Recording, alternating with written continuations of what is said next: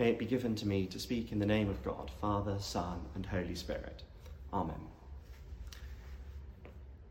Back in the early days of the church, there was a wonderful bishop called Ignatius of Antioch, who was martyred by the Emperor Trajan. He ended up being mauled to death by lions in the Colosseum in Rome in about the year 107 AD. And while he was on his way to Rome, he wrote letters, 7 of them, to Christian communities, and one of those was to the Christian community in Rome. And in that letter, he uses a really beautiful phrase. He talks about the Roman church as the church which presides in charity. A lot of his letters are about the Eucharist, about our understanding of the divinity of Christ, and as a bishop, about what the office of a bishop entails. And in all of that, he talks about the church in Rome presiding in charity.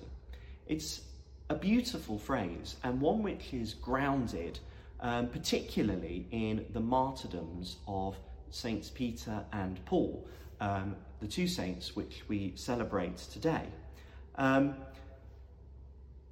He explicitly talks about that, and we've got to remember in the letters of people like Ignatius that he was writing them at a time when the martyrdom of the apostles was still in people's living memory. When he wrote this letter, it had probably only happened about 30 years ago. So it was very, very fresh. And I want today to reflect a bit on that phrase, presiding in charity, because it is at the heart of what we do as a church. We preside over the mystery of the life, death, resurrection of Christ, and we do that in complete charity. And we do that on the basis of what the early apostles did for us. And it's charitable because it gives of something which is a complete gift to us. It's a gift which is founded in today's gospel text, where Jesus exclaims Peter to be blessed and to be the rock on which the church will be built. And he also says that Peter's revelation about Jesus, that he is the Messiah, the Son of the living God, is something that he hasn't been taught, but that has been given to him in faith. Now, something given in faith, not taught, is one of the things that marks something as charitable. And something else that marks it as charitable is something that is passed on. So to preside in charity after the steps of Peter is to hand on the thing that has been given to us in complete gift. And one of the remarkable things about this gift that we receive in the tradition of the church, which started with Peter, is that it in fact started with Peter. Back before I was ordained, I spent a summer in Taizé, and my particular job while I was there was to work on the plays that they put on to teach very young children about the stories and the characters of the Bible. And we focused on Peter. And I remember being completely struck by just how useless Peter was as a person. He was obstinate, he was big-headed and like a bull in a china shop. He quite often didn't understand what Jesus was saying. He was the one who denied Jesus 3 times in order to save himself. And yet, despite all this, he is the one who begins that presidency of charity, that passing on of the faith in the tradition that we now hold so dear.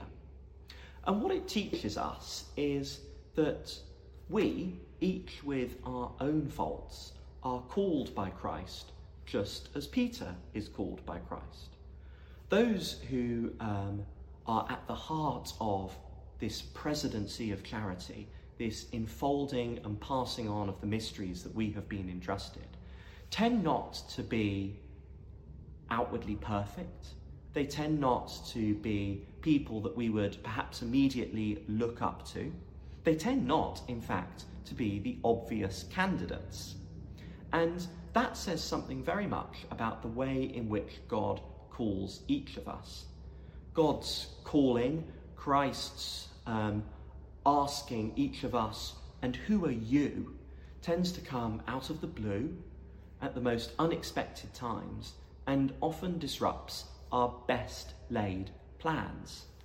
I think this is one of the things in which we learn from Peter being that first president of charity, that the greatest gift and the greatest love isn't shown towards those who make out that they are perfect, but it's shown to those who are not perfect but are honest about who they are. And that is what Christ asks of each of us when he asks us to consider who we are.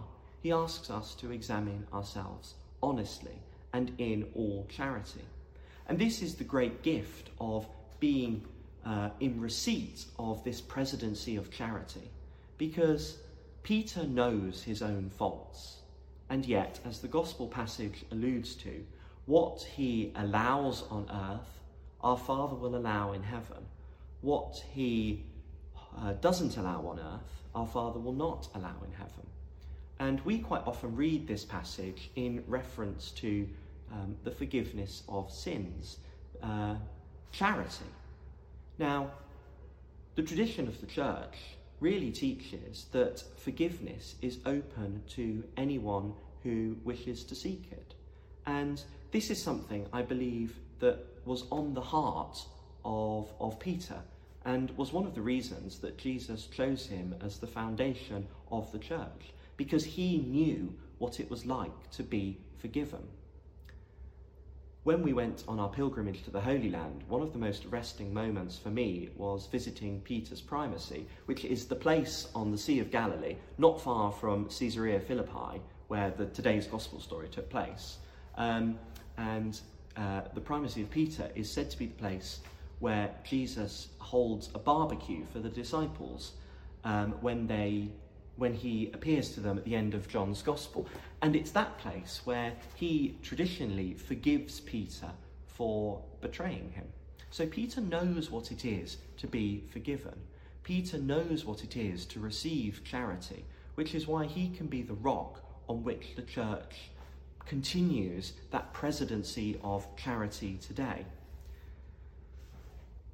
We are called as Christians to continue that presidency of charity, that behaviour towards one another of passing on the mysteries that we have been entrusted, of pronouncing forgiveness and of God's love, and demonstrating that Christ does not call those who are perfect, but calls those who are deeply flawed and honest about themselves. The question for each of us is, can we live up to that? Can we really be like Peter? Can we accept the fact that we are loved? Can we accept the fact that we are forgiven?